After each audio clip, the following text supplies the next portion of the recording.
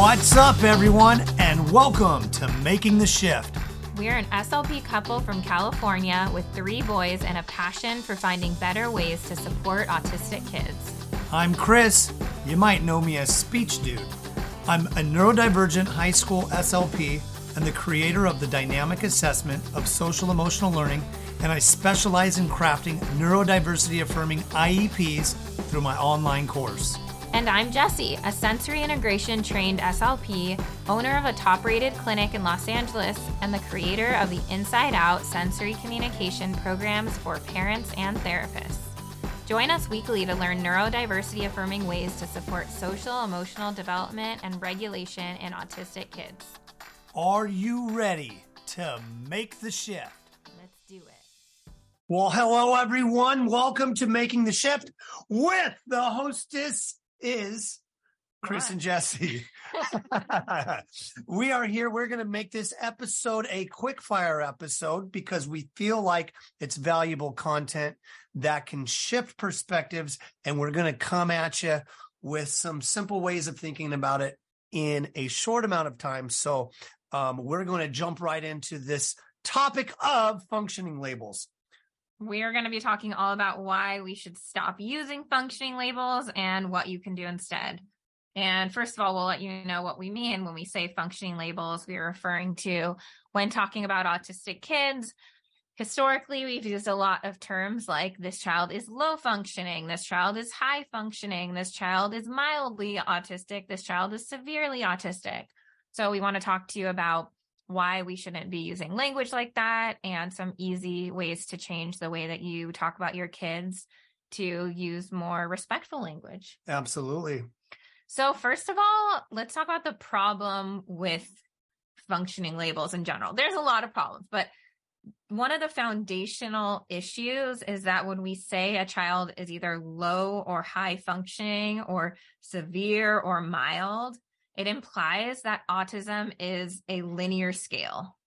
It is a scale of how autistic is a child, a little bit autistic or really autistic. And we know that that's just not how autism works. It is not a linear scale. There are many, many things that make up our brain and our bodies. And it's not just so black and white as to say a child is on one end or the other end.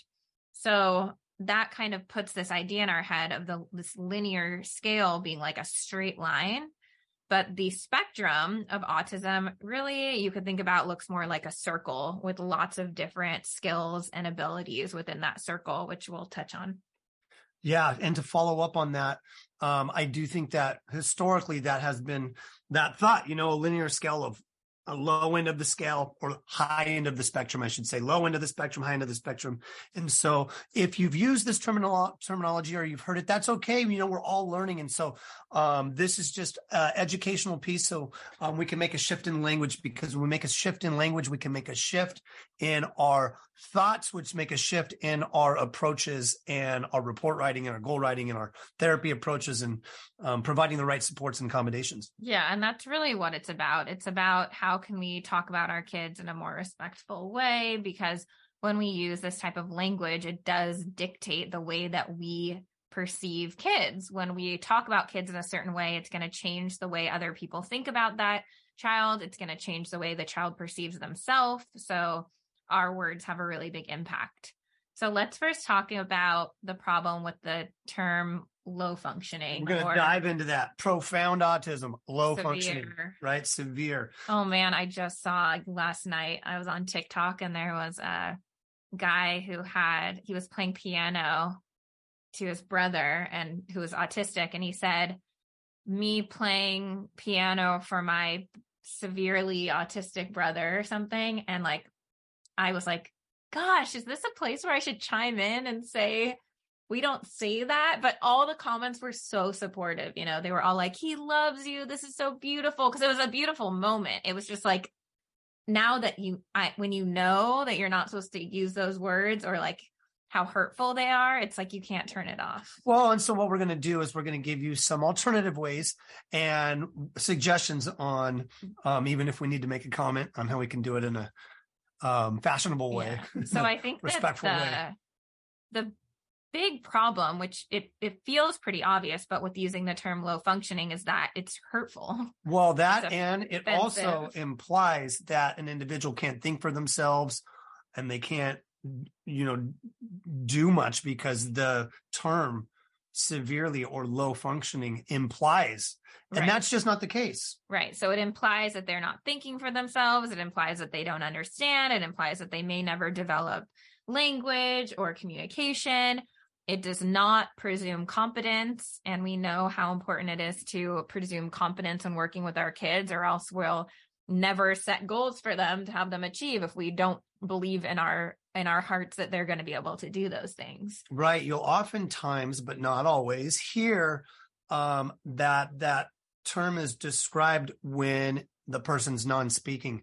Mhm. But we know that there are a large community of AAC users that are non-speaking, that are autistic, and that they thrive just as much as anyone else. And so Right. the other Communicate in a thing, different way. communicate in a different way. It's an alternative modes of communicating. The other thing too is that there has historically been a mark on IQ testing. If it was anything lower than 50, then they would get that functioning label, low functioning, right? But that's not considering the different tests. The tests are normed on neurotypicals. There's no supports visually on some of these tests. They're just not a fair way of measuring things. And they also don't consider that autism at times runs comorbid with other disabilities, such as intellectual disability, such as Down syndrome, such as just a variety of things, right? So it doesn't take any of that into consideration as well. So what we can say instead of low functioning or severe or profound are a few things. So one, instead, you can describe the level of support that the child needs. So you can say they require a high level of support with X, Y, and Z. So some things to think about are things like, how does the child do with their communication, social interaction, emotional regulation, sensory regulation, motor planning, executive functioning, cognitive skills. I mean, there's so many things we could think about. So we might say, this child requires a high level of support with their communication. Right. Yeah. We can say that this is an individual who needs more support with multimodal communication, use of an assistive technology device. They might need some more supports when it comes to loud noises, bright lights. They might need some supports on advocating for certain needs. They might need a variety of supports with whatever it might be. You literally will get so much more information in a report into a team when we can describe it. And it's definitely, as Jesse mentioned, more respectful. Right. But that's the point, is that when we are just saying, oh, he's low functioning, that's not telling us anything about the kid. It's not telling us anything about the kind of support that the child would benefit from. It's so much more beneficial for us to be able to describe the child, describe the areas they need support in, describe the things that are strengths for them, because that is giving ultimately so much more information, valuable information to the people who need that information. The presuming competence one is huge. Like, you hit the nail on the head with that hammer, because in IEP meetings, when you hear, that student's low functioning, what it does is it sets up what the goals are, or the curriculum, or a mindset.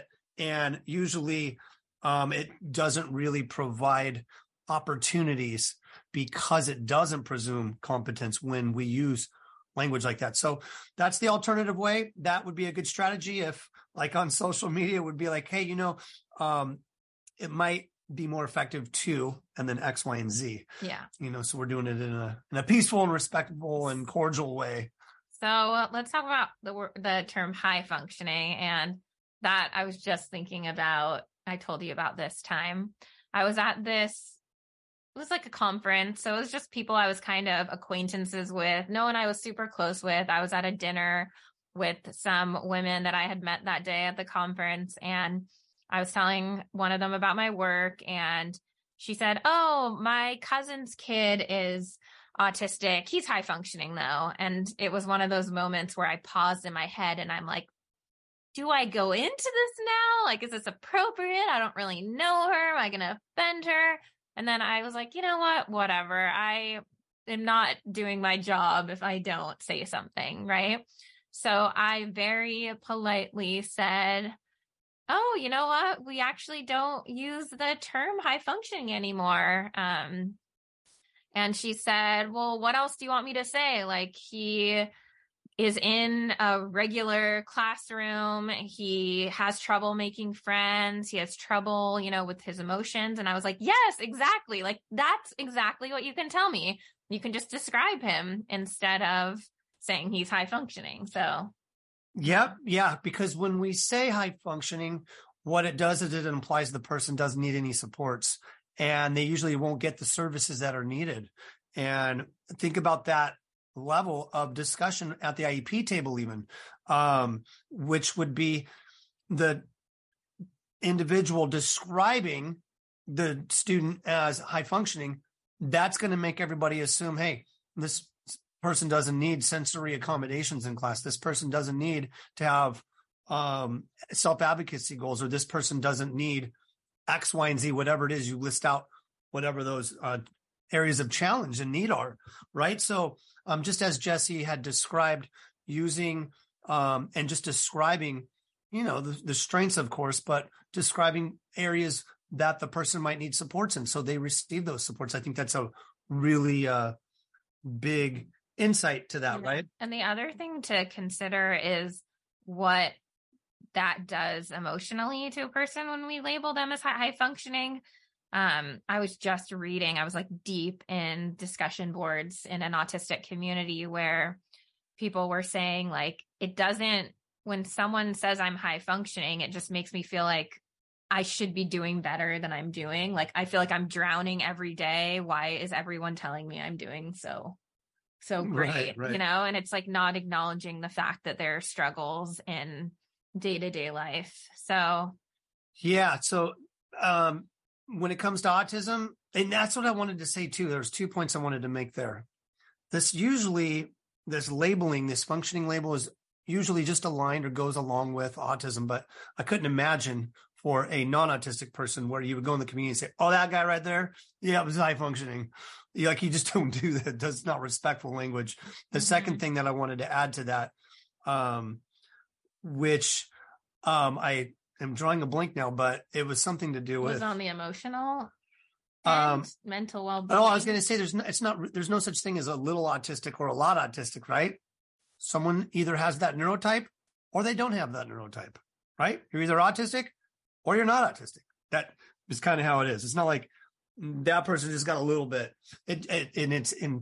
I can tell you that the autistic community is advocating for these changes as well. Matter of fact, one of the largest organizations that I know with autistic advocacy, it's called Autistic Self-Advocacy Network. So ASAN, ASAN. They have a website.